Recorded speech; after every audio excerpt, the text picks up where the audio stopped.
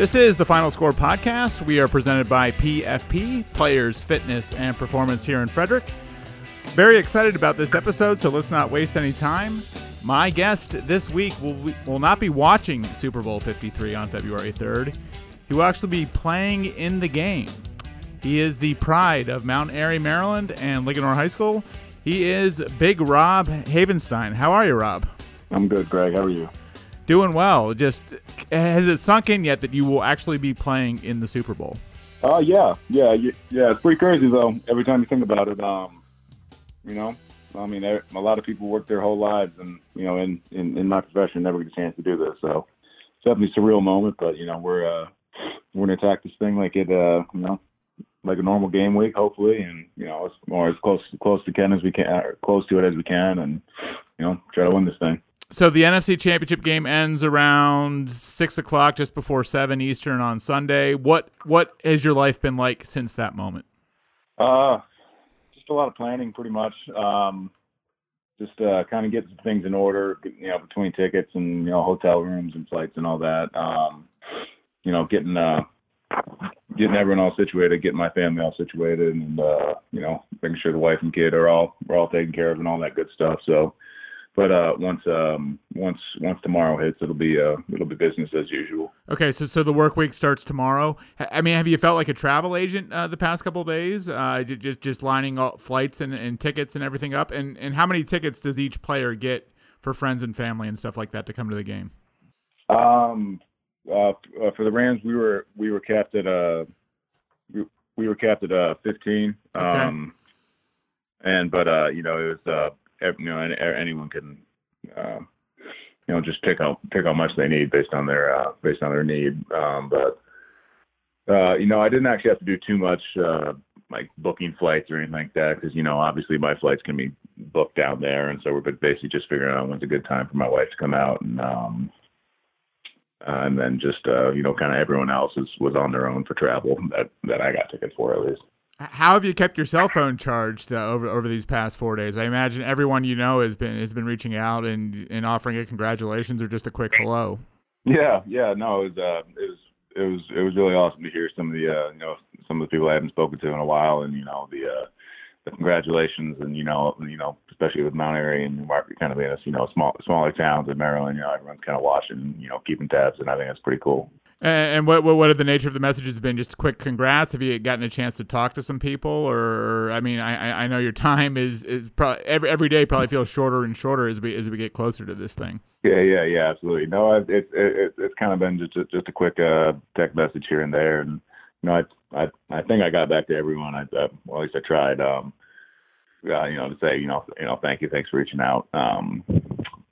But it's I talked to obviously my family and, my wife right after the game for, longer conversations, but, I definitely try to get back to everyone I could.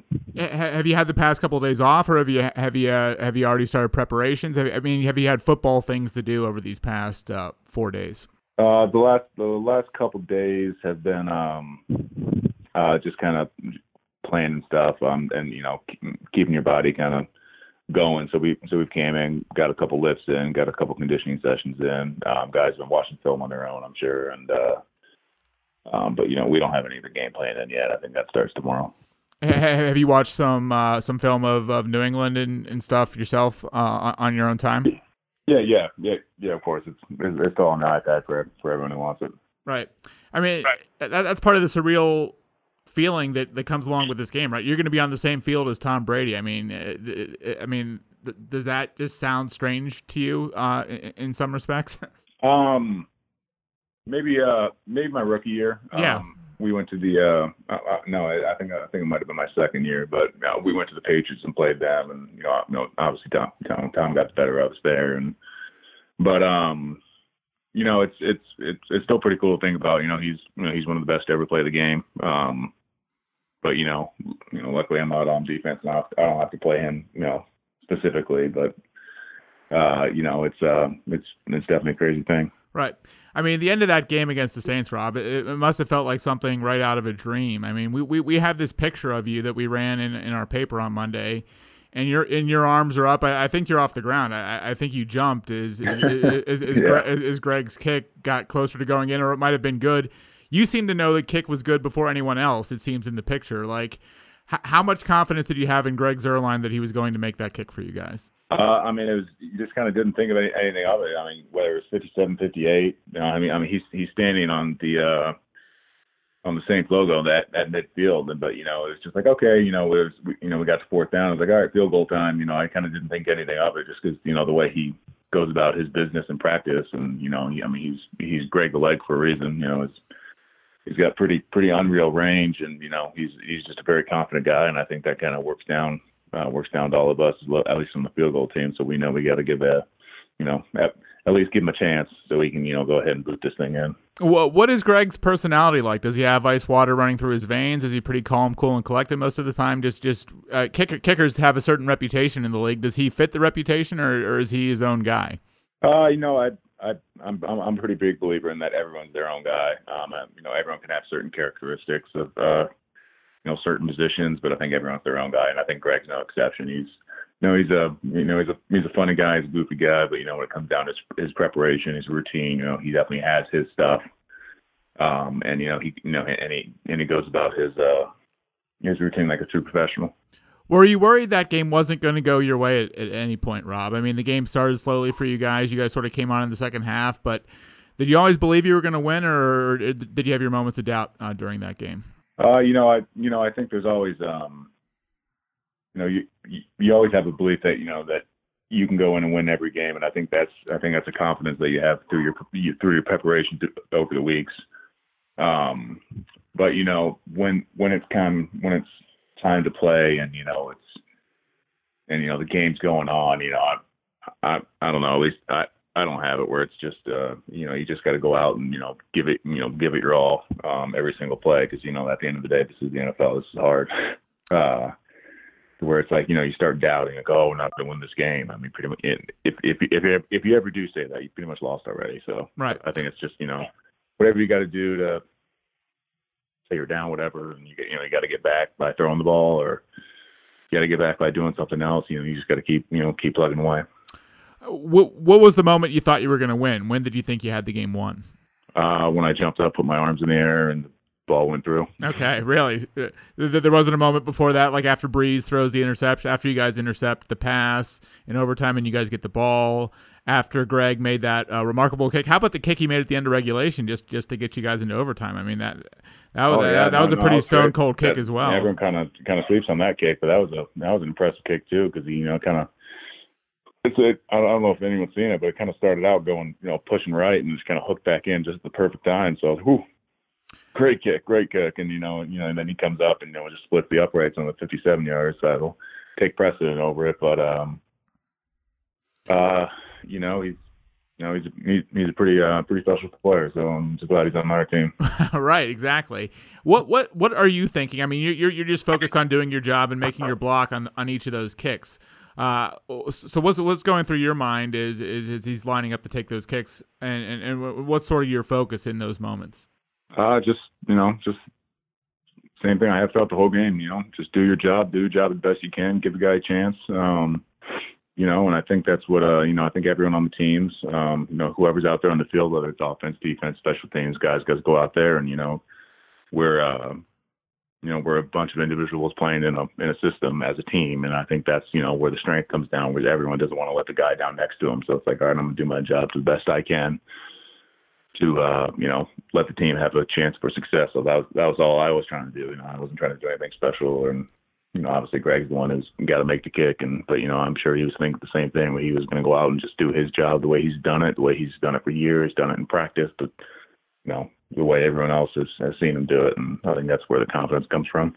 Is your technique a lot different when you're blocking for a field goal? Is it like pass blocking, or how would you compare blocking for a field goal compared to what you normally do when you're running offensive plays? No, please. I mean, field goals just, you know, if you're going to get run over slowly. So.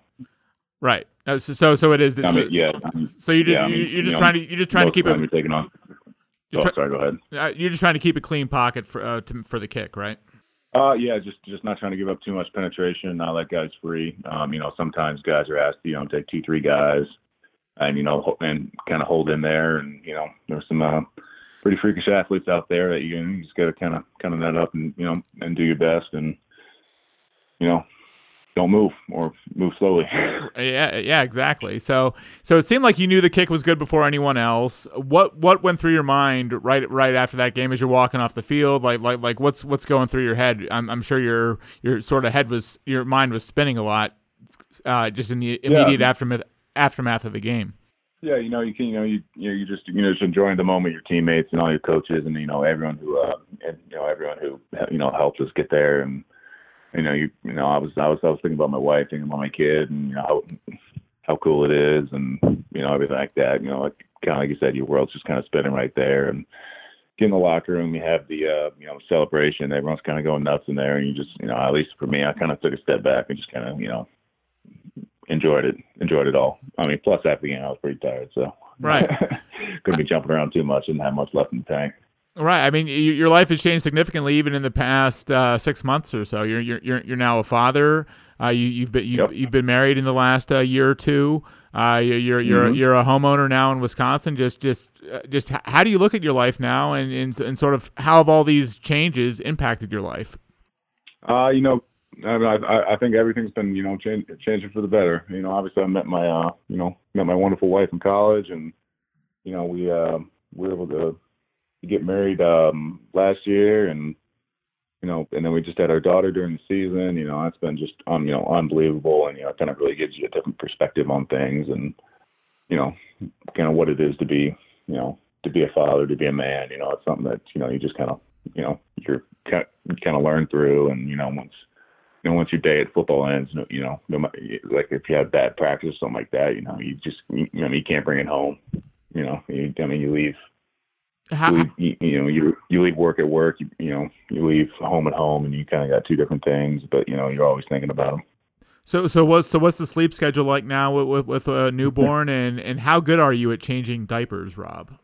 I can pretty much diaper anything right about now, but sleep schedule's not too bad. My wife is an absolute saint, so kind of when it gets closer to the game time, we have a little bedroom set up downstairs, so we'll get the baby to bed, and then I'll go downstairs for hopefully a nice uninterrupted sleep, and then I'm on dad duty up until a couple days before the game, trying to help out mom any way I can. Yeah, does your daughter realize how lucky she is that in her first year of life she'll already have attended one Super Bowl? I got to tell you right now, I don't think that's going through her head. Right, probably not. That'll be a good score. That'll be a good story to relate to her a few years from now. So, absolutely, yeah. No, we'll be able to show her some pictures, and show her how small she was and how little she was, and have how goofy she's going to look with those giant headphones. Right. But before we get to next week and the schedule and how that's going to work and what your life is going to be like for the next week, I got to ask you about the call at the end of the game on Roby Coleman. I'm sure you guys have heard it nonstop. That the Saints should have won the game. They were screwed. It was a terrible call, one of the worst calls ever. Just how do you guys as a team sort of respond to that, or even you as an individual respond to all that stuff? I mean, you don't respond. At least for me, it's not, it's not like any of us are going out there, with malicious intent to, kind of go, I don't know, have a call go your way or something like that. But there's such bang plays in football all throughout the game. I mean, if people want to stop and pick out one play that could that's like, hey, this is a win or lose, you're like, okay, you can go pick out 3 or 4 maybe in the same quarter that are like, okay, if this was called, this is different. If that was called, this was different. And may not even have gotten to that situation, or certain events would have unfolded a whole lot differently if other things like that. But like I said, the refs are part of the game. And if you start looking at every call, the games will never end. Right. Do you sort of laugh at all the reaction this has gotten? Do you sort of just ignore it and don't pay attention to it? Just how do you sort of treat it? Yeah, no, I don't pay attention to most of it. Most of the sports shows nowadays. I mean, I've been, obviously football's a pretty big chunk of my chunk of my day lately. So, when I come home, I'm not watching ESPN or anything like that. I'm hanging out with hanging out with my daughter and, hopefully trying to get her to go take a nap. But some days it's harder than playing football. But right, I bet. Like I said, I don't really pay attention too much. I mean, it is what it is right now, and there's nothing you can do about it. Right. So the work week starts in earnest next week. So you get a few days of practicing out in LA, right? And then when do you guys fly to Atlanta? We'll fly to Atlanta on Sunday. Okay. So you get in Sunday, and then I'm sure there'll be a pomp and circumstance at the airport and stuff like that. And then you're right to the team hotel, and then are you pretty much on lockdown all the way up until the game the following week? No. There's gonna be a couple of days where guys are gonna have some freedom to go out and maybe hang out with some family or friends that came out, or gonna do what they want, just like a normal game week would be. And obviously we'll have a lot of media obligations and stuff like that to go to. But then like I said, once the week kind of gets going and we start getting into our regular schedule for a regular work week, that's when everything will be showing up, and we'll have, obviously we don't have like true curfews here in LA just because everyone's at their own home, but everyone's making smart decisions anyways. So guys will start locking back into their routine, whatever that is for their week, and go out and hopefully play a good game. So the only thing really different about it is you'll be doing it all week in a different city. It'll be pretty much routine other than that. Obviously there's going to be some subtle differences with the media, and obviously if you see a guy my size walking around Atlanta at that time, you can pretty much assume he plays, he's going to be playing in the Super Bowl. So there's going to be distractions like that around. I'm not going to be naive to the fact that's not going to happen, but I think most guys are going to handle their business. That's the one thing we've done very well as a team is we have a lot of true professionals in the room. What are you looking forward to the most about the week, do you think? Probably the game. That's why we're down there is go win a football game. So I'm just looking forward to the work week. Get our plan in. I know it's going to be a good one, and go out and execute as best we can. Are you looking forward to the circus at all? The media day and some of the crazy questions you'll get. Some of the people that wear costumes and stuff like that. I mean, are you looking forward to seeing that, or could you do without all that stuff? I guess I haven't looked into that too much. I haven't heard anything about people asking weird questions in costumes, but it's I guess it comes with the day and the game and everything like that. So you handle it, and move on. But that's definitely not why I'm down there to down in Atlanta, just to get crazy questions from guys wearing costumes if that's what's going to happen. Sure. You wear number 79 for the Rams. At Linganore, I believe you wore 70. And did you wear 70 in college as well? What did you wear at Wisconsin? 78. 78. Okay. So are we just working our way up the number ladder, or what's the rhyme or reason, if there is any, behind 79? It was available my rookie year, and it sounded better than a couple of the other numbers. So I figured there's only one off my college number, and we can just kind of roll with that. And I think number's a number, and I'm not really drawing one way or the other. The only reason I wore 70 in Linganore was because it's the biggest jersey. So right, yeah, exactly. So, and it was kind of the same thing when I was when I was a freshman in college. It's like, all right, you got. I don't even know if I picked. I think they might have just gave it to me, or I picked. I can't remember. It's been so long, but there's been really no number that's had a significant meaning to me. But so 79 in the pros, and that's what it's going to be. You're still Big Rob, but after 3 or 4 years on an NFL strength and conditioning program, you're actually smaller than you were you were in high school, right? Yeah. No, we're not going to give them the actual numbers here, but I definitely trimmed down and hopefully put some of the weight and made it better. Sure. You're playing in Sean McVay's offense. Growing up, you played you played at Linganore, which is a very straightforward run the ball offense. At Wisconsin, it's sort of the same thing. And now you're sort of in the Rolls Royce of NFL offenses with Sean. Like, what has that transition been like, and just how would you describe Sean McVay's offense? His offense, he definitely asks a lot from his players, and that's something I think that we're all grateful to have, because, he asks a lot of himself. And so when he asks a lot of us, we're getting it back, tenfold in what he's given us. And, I think is one of his biggest things is that, he teaches his coaches, he teaches his scheme, he teaches his players the why he's doing things, why he's doing different motions and shifts and running different plays and stuff like that. And, he's just a really, really smart guy. But I think the end of the day, what makes him such a good coach is, you can talk to him, you can have a conversation and be like, hey, I don't understand this, or can you explain to me this? And he'll sit down and explain the X's and O's until you get it. And then, you're like, oh, okay. And then everything kind of starts making sense. But, at the end of the day, he's just an awesome, awesome guy to play for. Is it a complex offense to run? Yeah, no, I do think it's asked a lot of certain guys in the offense to, obviously the quarterback has a lot on his plate. Someone hearing some of the play calls and, the keys that come in over the, that the quarterback has to deal with is pretty complex. And, I'm glad, Jared's doing it, not me. But, he's, it's not super complex in the fact that it doesn't make sense. Everything makes sense, but but it feels state of the art. It feels like a cutting edge NFL offense when you're in it. It kind of just. Obviously, we're a little spoiled, but it kind of just feels like we're just running our offense. Right. It's Sean put a lot of work into his scheme, and I think that's why we all like it so much, is because we do know the why and why we're trying to get things done. Right. Why have you always been so lucky to have such great teammates? In high school, you were blocking for Zach Swatek, and you were playing with Ryan Dixon and Nick Marth and all those guys.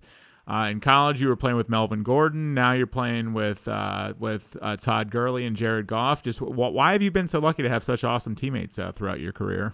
It's a good question. I don't know. I wish I had an answer for you, but I'm definitely really blessed to have teammates like I've had, and Zach helped me get recruited, and everyone in Wisconsin helped me get drafted, and then everyone that I played with in the NFL has made me look good, at least serviceable enough to be on have an extension on a second contract, and I can't thank them enough, and and all that.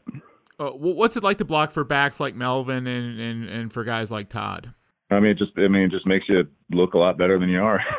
Those guys can make nothing out of can make something out of nothing, and it's you definitely want to it's kind of like I was saying with Greg. You just want to go out and give him your best, because the guy behind you is just really special, and he can make plays and get things done. Would you compare Todd Gurley and Melvin Gordon in any way, or are they totally different backs? Obviously they're top tier backs, but everyone's got their different running style and things like that, and I'm sure Melvin's game has changed over the years ever since he's been in now the LA Chargers. So I don't think I can fairly make that comparison now. Right. Jared Goff, he's really come into his own over these last 2 years as your quarterback. In what ways have you seen him grown, and what have you noticed about the way he's improved as a player? I think his biggest thing is just his mental approach to the game, and I'm not, I'm clearly not saying that it was by any means different from when he first got in the league. We were just not a good offense, but when we were these last couple of years, the thing you love about Jared is that he's the same guy no matter what. Up 30, down 10, down 13-0 in an NFC championship game. He's the same guy, and that's what you love about him. That's what you love about him in practice, because he's going to come in and, when things need to get done, he's going to say, hey, here's the deal. This is the way we're doing it. Okay, here's the play. Let's go. Let's go get this thing done. It's never a roller coaster, even if he might miss a throw. It's never like, he never hangs his head, drops his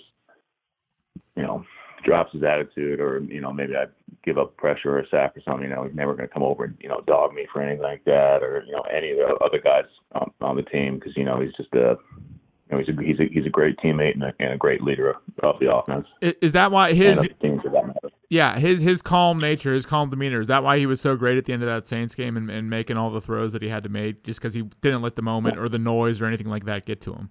No, I mean, first off, the noise was louder than heck anyways, but no, I mean, it felt the same. You know, he kind of walked in, when we had the 2-minute drive before half to score that touchdown that makes it 10-13, you know, it was just, you know, you walked in, you know, we just treat it like, you know, we have all year at, you know, in practice. It's okay. We got however much time left. We got one timeout.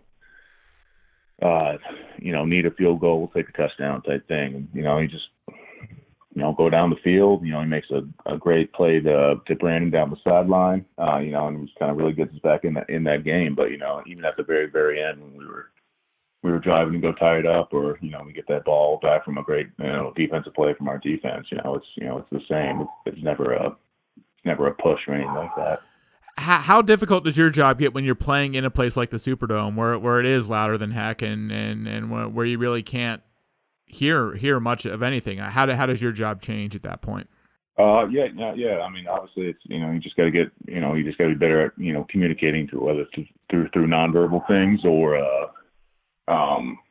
it's, you know, getting, you know, face mask with the guy next to you, saying, hey man, you know, you need, you know, whatever you hear from Jared, tell it to me. I'll tell it to the next guy. We'll play our game on the telephone the whole game until everyone, you know, is on the same communication, same wavelength. Do you think it'll be easier for you in the Super Bowl because it's more of a corporate crowd? It's more of a neutral crowd. There'll be Rams fans. There'll be Patriots fans. I mean, do you think the noise will be easier to deal with in Atlanta than it was in New Orleans?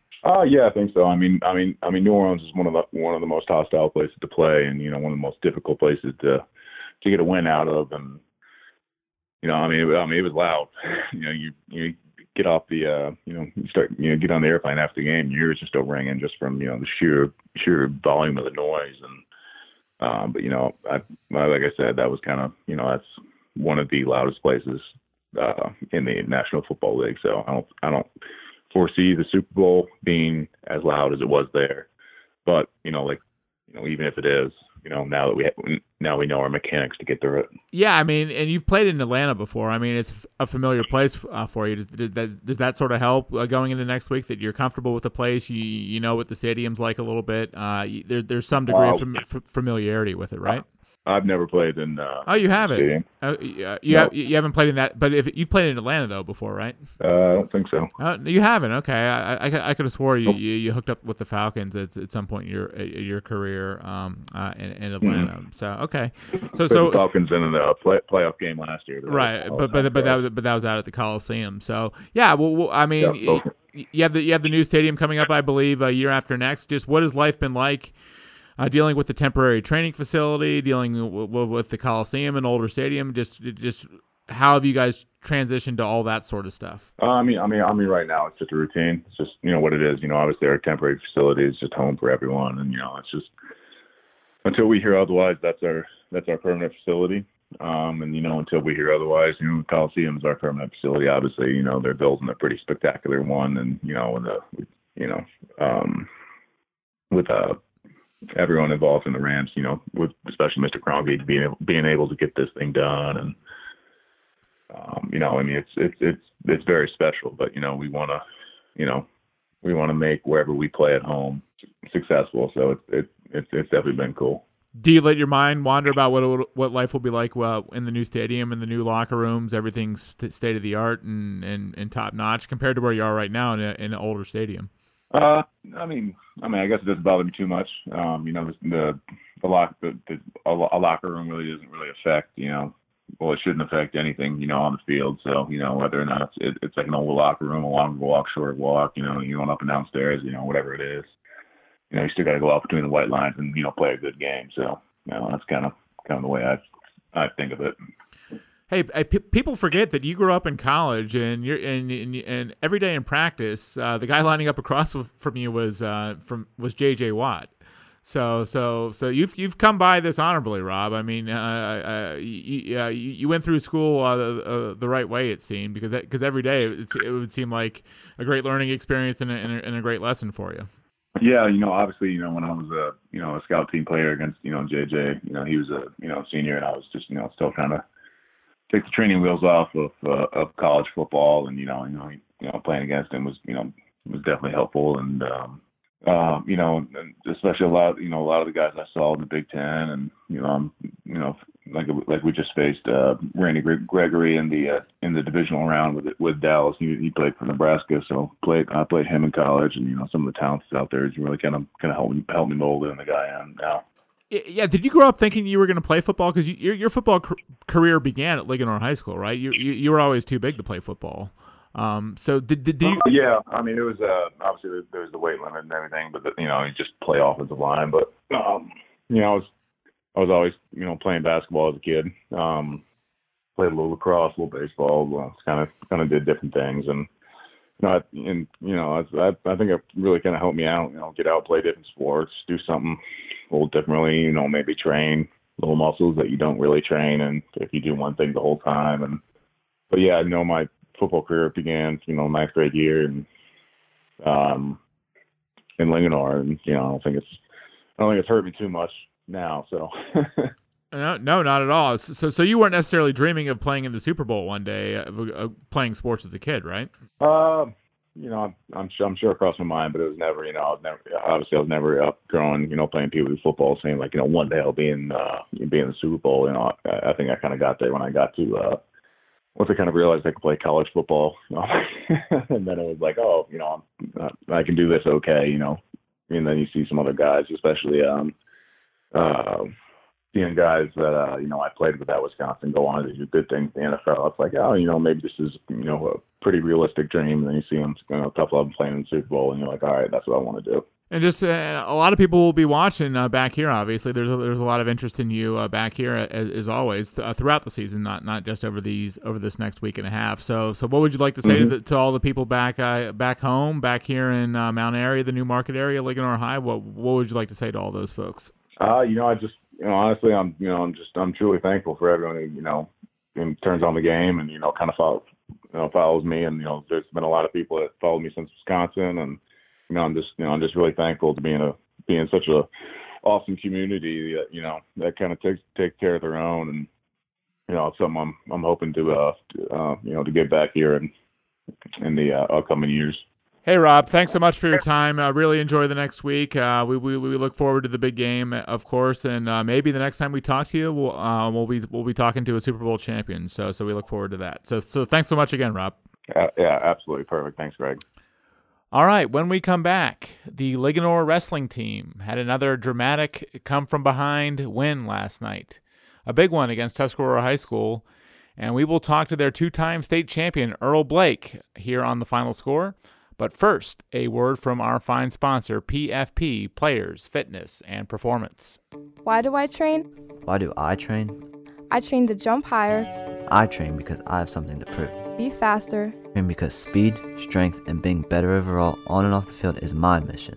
Nothing to me is impossible.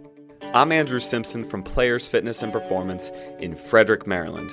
We have found that most middle and high school athletes do not have complete confidence, which is holding them back from being their best on and off the field. As official partners with FCPS, our why is to inspire athletes like yours to believe in themselves and perform more confidently and consistently in sports and in life. That's our why. What's your why? For more information, check out our website at www.playersfitnessandperformance.com. All right, we're back here on The Final Score, and very pleased to be joined now by Linganore's two-time state wrestling champion, Earl Blake. Earl, how are you, man? I'm doing good. How are you? I'm great. Thanks for coming on this week. Absolutely. You guys had a huge win against Tuscarora and Middletown this week. Not to mention Liberty and Westminster, but the two dramatic ones were the ones against Frederick County opponents. Middletown, you won it in the very last match, another 1-point win for you guys. Tuscarora, you caught them from behind again, and you won 37-30 on Wednesday night. So what is it about you guys that allows you to keep pulling out these heart-stopping wins? On the bench, we kind of have our own joke going on. It's called the Gauntlet. We kind of have our studs kind of stacked up. It's kind of like a running joke we have. But ultimately, our team is our dynamic is very interesting. We wrestle tough. We aren't strong. We aren't the biggest team. We aren't the fastest. We just wrestle. And they continue to wrestle. We have a kid who it's his third year wrestling. I think his first year he never even saw the mat. Second year we maybe wrestled him twice. Who's that? Bryce. He is a stud. He cannot wrestle, but he knows that, and he goes out there and gives everything he has. He's a true 106 pounder, but he wrestles 13 or 20, wherever we put him, and he does not give up. He may get pinned sometimes, but he goes out there and fights. Against the Middletown match, it really came down to not giving up, and kids like that, they really just went out there and fought, and it was about the little points, the majors, giving up those points were huge. So we fought, and we were able to get through our gauntlet, and we pulled out the win. What are your nerves like on the bench, though? I mean, because these are not comfortable situations that you guys find yourself in most of the time, and it could easily go the other way. A takedown away. You guys have almost been, when you wrestled Urbana earlier in the season, you guys were a couple inches away from losing that match and from being pinned. Hope Baggio was on his back against Middletown in the deciding match. So when this stuff is going on, like what's going through your head? What are your nerves like? My nerves, I got to be totally honest. I wish that I could be out there wrestling. I wish that I could be out there controlling them, but I can't. And it's great, actually. I mean, you never get that feeling, that rush anywhere else. You just never know. You don't know, and that's the end line. Is you're trusting someone else to do your bidding, to do and to support the whole team, and it's awesome. It's an amazing feeling. We go crazy. We are not calm. We are a very energetic team, and when we send someone out there, we send someone out there with the full force of the whole team. We are all 100% backing that person. Whether it is the first-year kid or a kid, even if it's me you're going out there, they all back me. And so it's great. It's funny you say you wish you could wrestle because you're in the lineup for every match, but you don't often get that chance because teams often forfeit to you. How many matches have been forfeited to you this year? I mean, I've got to be honest, I cannot tell you, but it is way too many to be a coincidence. I understand it, and I try not to be upset about it, but it does get to me. It's strategy. I totally get it. Save your best wrestler for the next kid. But sometimes you just wish that they would just send it.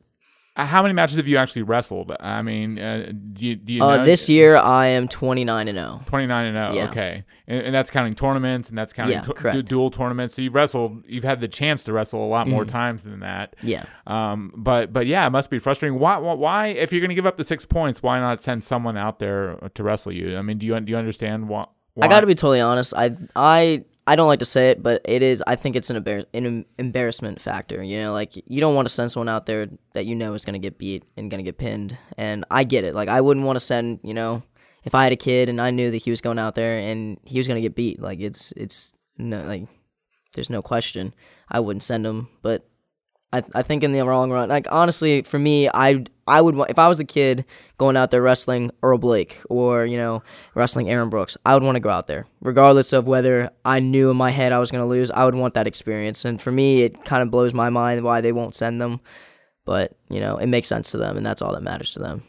Are you more angry? Or are you more frustrated? Or I got to be honest. What's the emotion? I get frustrated. I get angry because I train and I cut weight for my team to get there, and it to not be able to wrestle and to get all worked up to wrestle and to get warmed up and want to support my team and want to go out there and show my team that we all train and we all wrestle hard. It's really hard for me to go out there and just get my hand raised and everybody else is sweating and bleeding on the mat for everybody else, and I can't do that. But you do maintain your routine. I see you going over after every match. You do your push-ups and stuff like that. How many push-ups do you do, and how did that routine start? It started freshman year. It's kind of like I would call it a ritual, but it's more of like kind of like to keep me focused and grounded. Like there's always a way to push harder, and it really keeps me grounded as a person, so I'm not too inflated. Everybody gets inflated at one point or another, but me, I really just try to stay humble, and that's really a humbling thing for me. After a match, I do 50 push-ups every match. It's great, works my muscles. It lets me know that I did not give everything I got or if I did give everything I got, that I still have some more to push, and that there's always another level for me to reach. If I get a forfeit, I do 100, 150, wherever my emotions lead me to go. But really, it's a grounding thing for me.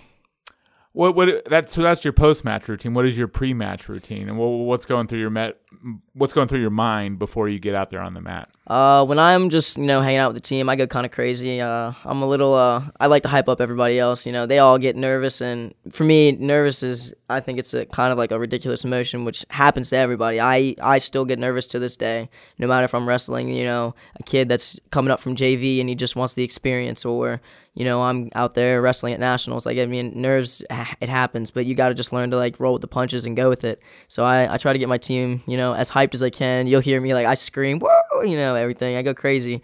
But then, when it's time to wrestle, I get very serious. And what goes through my mind is I think of 3 moves. 3 moves from top, 3 moves from bottom, and 3 moves from on my feet in neutral. And I think about executing those moves from 3-4 different positions, and where I know I can score.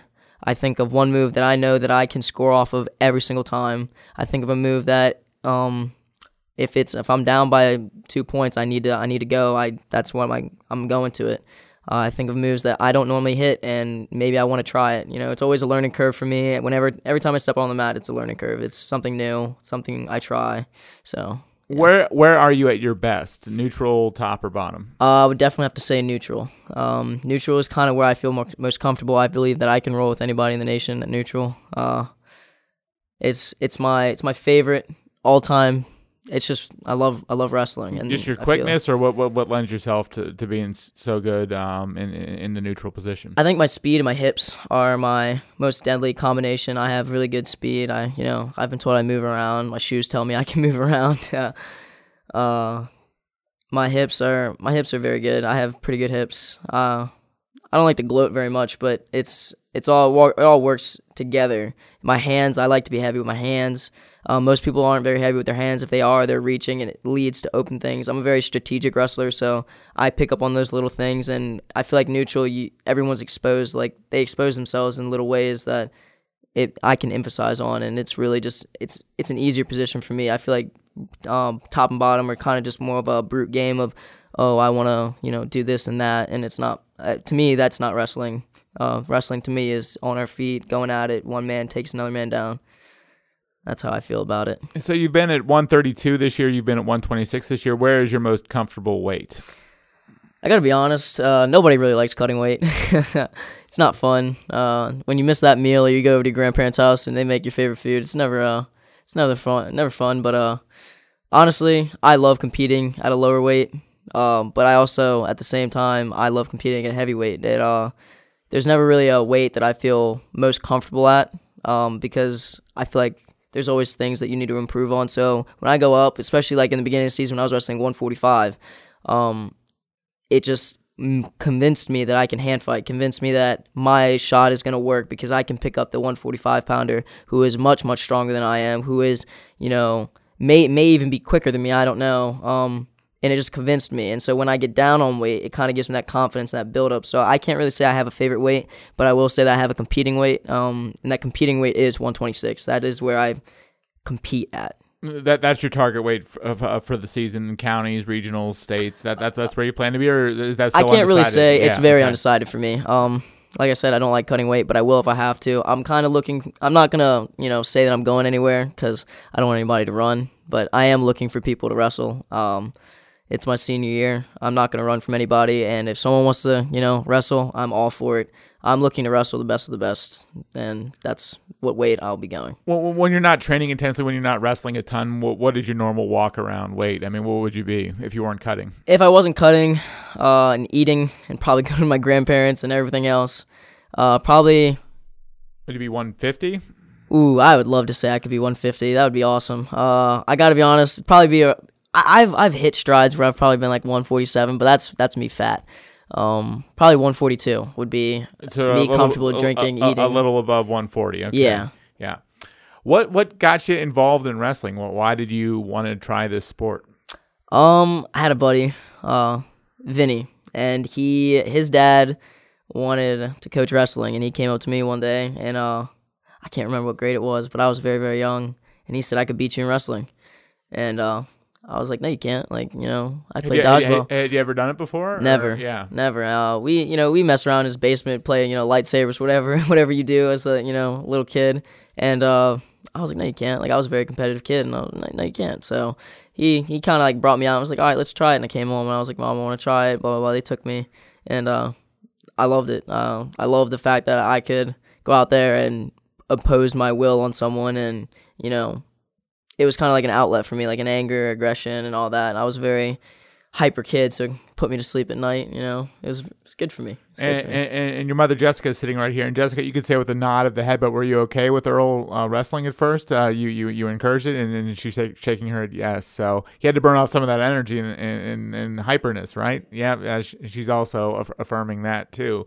Did you love the sport right away? I gotta say, I did not. It took a little bit of time. Everybody pays their dues. I will say that as soon as I started wrestling, I did like it, only because it was kind of like that playful, I wouldn't call it wrestling at first. Like when you start off as a kid in junior league, I think you're just out there having fun. I don't think you're wrestling.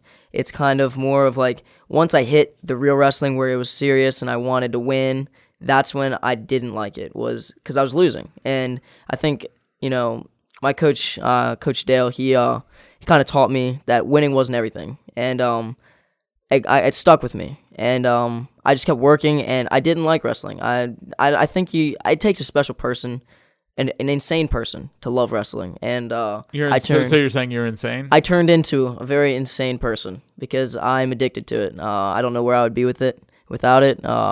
And it's insane. It's an insanity sport. I mean, it takes a crazy amount of dedication and will, and I don't think most people have it. Is that why you like it? Because you feel you have it and most people don't? I feel like it's in there. I feel like it's in there for everyone. It's just some people aren't willing to push through the gaps and get through the struggles of, like people think that, I walk out on the mat and I just do it because it was a God-given talent, and I got to be honest, it's not. I was just some kid years ago, who liked to read and write and draw. I was the same kid that cried when, I got my finger stubbed. But it's about mental toughness and pushing through. And I mean, my mother can, attest to that. I would go to practices and push myself to the point where I would cry for hours and hours and hours after the practice or during the practice. I had coaches that were willing to push me through that and, teach me. I was very lucky and fortunate to have coaches that were willing to do that in a less destructive way, of understanding that winning isn't everything. It's how you train and how you push and how you build and progress as a human and as a person. And I think that was the most important thing, and I think that's what everybody needs to understand, is winning isn't everything. It's how you do it and how you become a great person.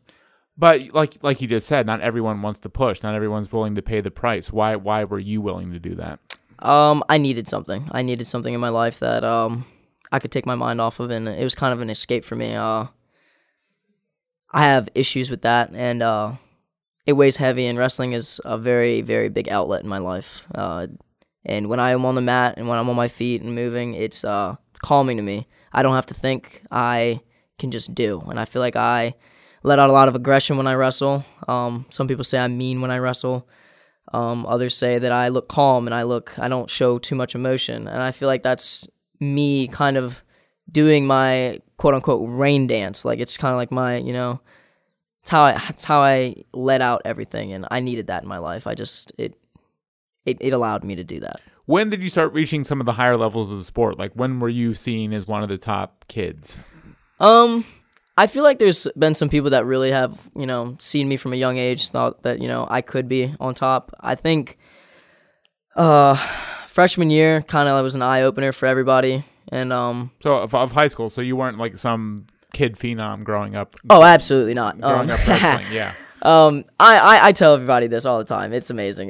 They are like, oh, you must have won states a million times. I can attest, and I can promise you, when I was growing up, I never won states. I never won. I've got so many trophies that are second place. I've got so many trophies that are third place. I've got so many participation awards for just going out there because I chased the best. And when I was a kid, all I did was chase the best. And isn't that what kept the fire burning though? The second absolutely, the second places and the third places, absolutely, in the worst that increased the fire. Oh, absolutely! It? It made you want to practice and work harder because you're just that close. You're just that close. You're knocking on the door, and you just want them to let you in, but they're not. And so, freshman year, it was a really big eye opener because I was a little nervous going out. Everyone's telling me it's going to be a huge adjustment period from junior league to high school, and for me, I believe that I had what it took to wrestle, and a big part of it was believing in yourself, and I believed in myself. So I went out there and I wrestled, and I did take some losses, but I learned from it. The people I lost to were very, very, very good. I think like 4 out of the, I don't know how many I lost there, but 4 out of the whatever were they're all state champs. Whenever I lost, they were kids that were winning states or winning, regionals, counties, that and so forth. So it was big for me. And freshman year, people just really started to see wow, this kid might actually be something. I've never really noticed him in junior league because I never won states. I never won this, that, and that's what people look at, and they don't look at the quality of wrestling, and that's what I look at. So it finally felt you were getting some respect. Absolutely, I felt like people were kind of noticing me more, and I'm not one to want the attention. It is very nice, I will say. Everyone loves the attention, everybody, but I never really looked for it. As long as the attention's positive. Absolutely, they like it. So. Yeah. So you made the state final your freshman year. You wrestled one of the phenomenal wrestlers. Oh, absolutely, you referenced in Brian Stewart of North Hagerstown. What did you learn from that experience? I learned that nothing's impossible. I learned that making it to the finals was amazing, but as soon as I lost, I walked off that mat and I said, I can beat that kid. It's funny. We go up to the podium and I'm talking to my coach Dale, and I was like, I'm gonna get him. And I go up to him after the match. After we get off the podium and everything, I was like, I'm coming for you next year. And it just lit a fire underneath me. I was like, and everyone saw it. Everyone, they saw that I took a big old butt whooping. But I didn't view it that way. I viewed it as a learning curve, as a chance to do something. I would love to say that I could be, a 3-time state champion sitting in this chair right now, but that's not important. You want to be a state champ, fine, be a state champ. Did you need the loss to get you to the heights that you've reached since? Absolutely. Yeah. I think every loss is a learning experience. If you lose, there is a reason why you lost. Maybe it was because you didn't get injured that day, or maybe it was because of this or that, but there's always a rhyme or reason. And for me, when I lose, I view it as there is something that I did in that match that I need to work on. And that's how I looked at it. It was I needed to work on something, and I did. And I found it, and I fixed it. Right. So the next year, here you are again, another great season for you, your sophomore year. You're back in the state final. Who is in the state final again? Brian Stewart. You have the rematch that you want. I don't think Brian had lost in a number of years. I mean, he had an amazing record. A few people had ever beaten him in high school, if anyone had. Yeah. And it was an amazing match. I mean, it was back and forth. The crowd was really into it. Just what was that experience like, wrestling Brian for the second time? I got to be totally honest. When I was warming up, I was very nervous. I was very nervous and anxious. I think more anxious than anything, but nervous was definitely there. The nerves were definitely, going crazy because you can just hear the whispers while you're, warming up, like, oh man, no way you chased him. And when I got on that mat, I was scared. I was scared. But then, was it because of the pressure you put on yourself? It was definitely the pressure I put on myself. Because you said a year earlier you're going to get them, and now here's your chance. You have to do it, yeah. But the beauty of it was as soon as I put on my anklet and as soon as we shook hands, it all went away. It all goes away, and I wanted to wrestle. That was the main goal. Is I knew that I trained my butt off, and I knew that I worked as hard as I could to get to this moment. If I didn't get it, okay. If I didn't win that match, I can't be upset with giving my all and not winning. Is that the key? As long as you give it your all, you're fine, win or lose. Absolutely, and I believe that everyone needs to learn that. Like it's not about winning or losing. It's about how you wrestle in it. If you wrestle with everything you have and you know that you gave everything you have every day, then you shouldn't need to be worried. You shouldn't need to be anxious about anything. You should be going out there with clear mind and just go wrestle.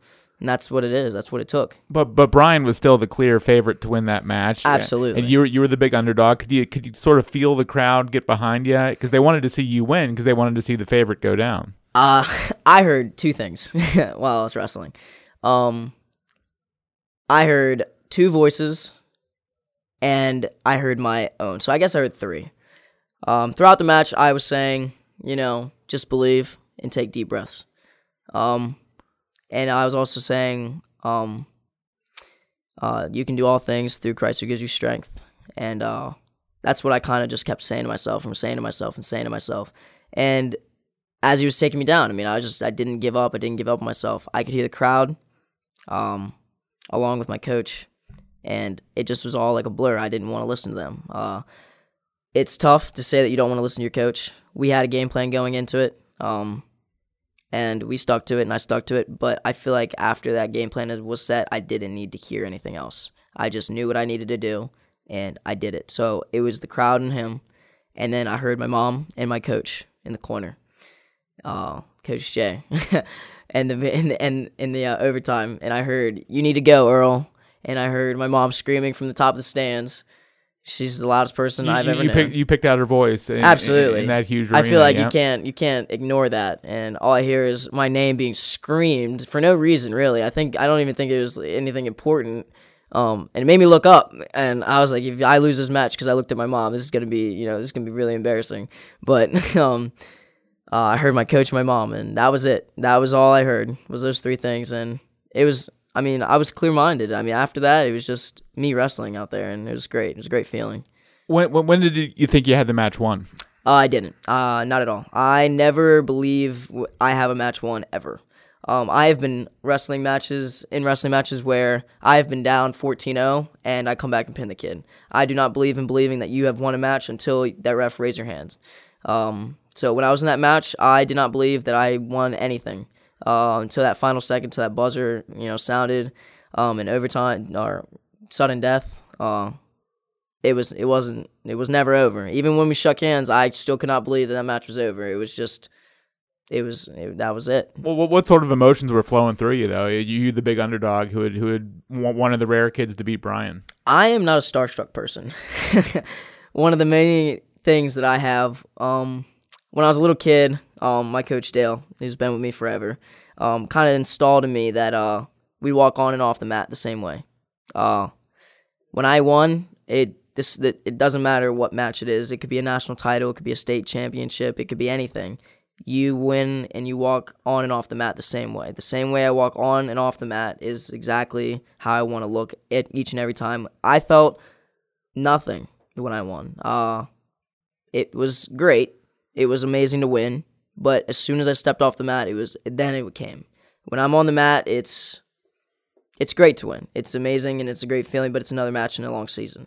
The emotions hit when you get off the mat, when you see everybody else and how it feels and how you showed what you did and you showed, all the pain and the 1,000,001 excuses you had to lose, but you didn't, and it all floods in, and it's just a great feeling. And that was an amazing feeling to feel once I was off the mat. So now you're a state champ, and it's your junior year, and all the pressure's on you. You're the guy. You're not the underdog anymore. You're the favorite. You have the target on your back now. How did you handle that?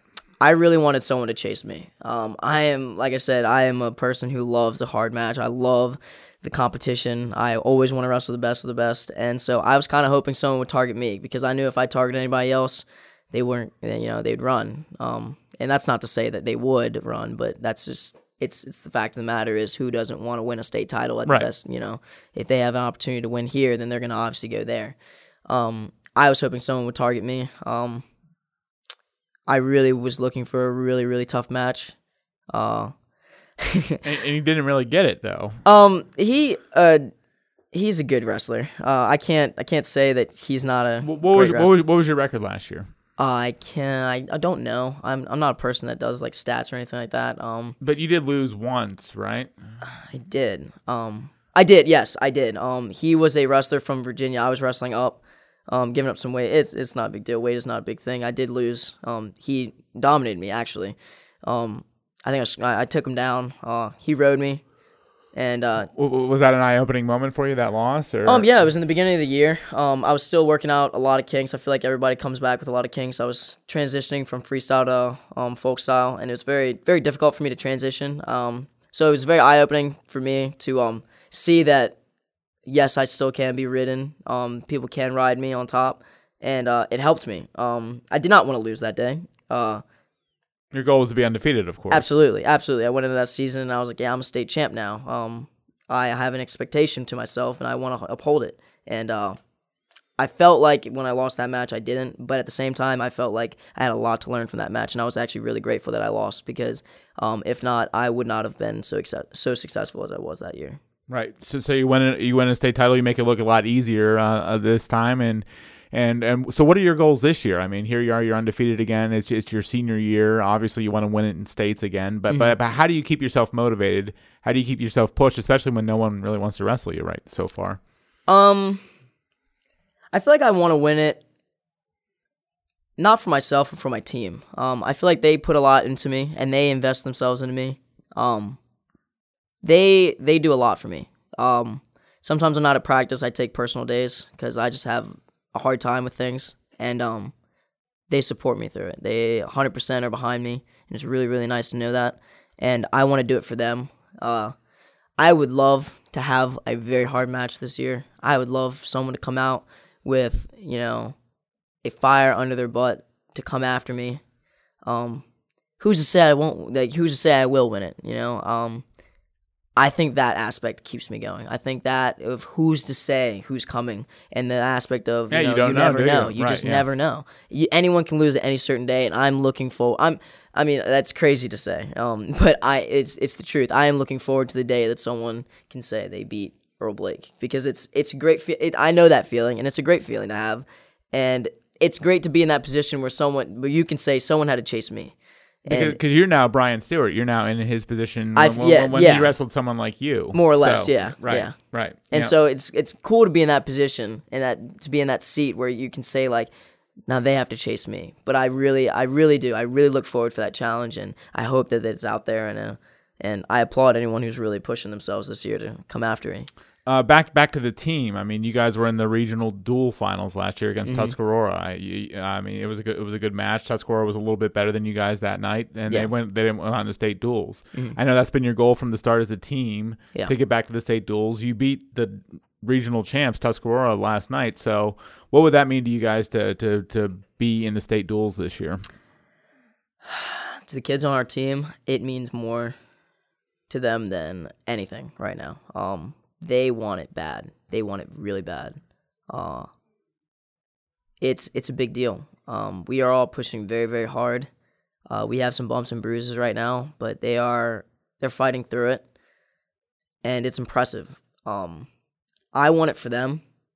I want it for them because some people don't get the chance to feel that, to feel victory like that, to feel the emotions of that day where you win and you make it there and you make it to the dance, and it'll be big for them. It'll be huge for them, and it'll be big for me because I'll be a part of that, and it'll be awesome to be, with my family there. You know what I mean? Like, they're my family, and we all struggle together, and it'll be great for them. Oh man, I can't. It's huge. We have kids in our team that, I mean, they come off the mat and they say, I don't want to lose anymore because I want to make it to states. Like, I don't want to let the team down. And it's great to see. It's great to see that they care enough to fight and each day in practice to get better and better just for one another, not just selfishly for themselves, and it's amazing. The group of seniors, you, Mike and Joey Bromley, who both advanced pretty far at states too. You have Dalton, you have Hope.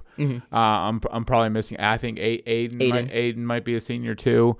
Dylan, you saying? And Dylan, yeah. You guys are setting the tone in the room every day, right? Oh, absolutely. I think we all push each other pretty hard. Each day it is an interesting day. We are an interesting team. We could beat anybody in a band competition. I will say that. We would be state champs. Singing too? Singing, we might have some singers. You strike me as a singer, Earl. Do you sing? Can you sing? I might have some vocals in there, but yelling might have destroyed it a little bit. Okay. But we definitely, as a team, we are a random selection of kids that want to work hard, and it is amazing and interesting to see that. We have freshmen that step up just as much as our seniors step up. It's crazy. We have everybody from, freshmen to seniors pushing the pace. And so it's almost like some days the seniors won't want to push the pace. Some days we will, even I come in and I'm like, oh man, like I'm really tired. Yeah. Tough day or something. Yeah, I've had a long day. Like I don't want to do this right now. And, I think to myself like, oh, like I just don't like, and I'll have, Hayden Parker's come in and freshmen come in and I start just whacking on me and just, pissing me off. And I'm like, okay, yeah, all right, we're going to work hard today. Okay. And it's crazy, we all, as a family, we set the tone. And if one person's slacking, we pick it up for each other. And it's a great habit. Like just today, our practice is supposed to be easy. We're supposed to have an easy practice, easy flowing, just real light drilling. And at the end, the last 45 minutes, we're all wrestling live. For no reason. Nobody asked us to. Nobody told us to. We just said, yeah, let's go. Let's wrestle because we want to wrestle. We want to wrestle and we want to go hard and we want to be better and better ourselves. So we went at it. You got to stop giving everyone heart attacks, though, Earl. You guys as a team. I mean, it's okay to get a little bit of a lead and build a bit of a cushion. You don't have to have all these dramatic comebacks all the time. Believe me, we have talked about it, and I can't bear it. I am the next one I might have to go out in a wheelchair because it is hard. I can't even sit still in my chair. You're gonna have gray hair before you absolutely graduate from high absolutely. school. So. It is crazy. We have kids that'll go out there and fight their butt off, and granted they get pinned. It is so emotional and it is so crazy. We all feel it, and it is. I mean, from the coaches to the people in the stands. I mean, it's just impossible not to feel the anxiety of what's going to happen. It is so. We have discussions about. Please stop making it a close match. Please, just don't get pinned or don't do this or don't tie them. It is. I mean, you guys are gonna kill your coach. I mean, poor Ben Arneson. Your poor mother in the stands. I mean, I know she's not so worried about your matches, but the team matches. So yeah. He puts us through enough. He runs us enough. If he has a heart attack or two, we're okay with it. All right. Well. But he'll be all right. He's young enough. He'll get through it. It's the old ones we care about. I'm sure he appreciates the encouragement. Oh, there, absolutely, so, yeah, absolutely. So. Earl, I could talk to you all day about this stuff, man. but we are running up against our time limit here. Thanks for coming in. We look forward to seeing how this roller coaster is going to play out for the rest of the year. Wish you well on winning another state title. You were the county MVP last year. Very likely to be so again. So. Wish you continued success, man. Thanks for coming in. I appreciate it. Yep. And my thanks, as always, to producer Graham Cullen, to the band Double Motorcycle. I'm Greg Swatek, and we will see everyone again next week here on The Final Score, brought to you by PFP, Players, Fitness, and Performance.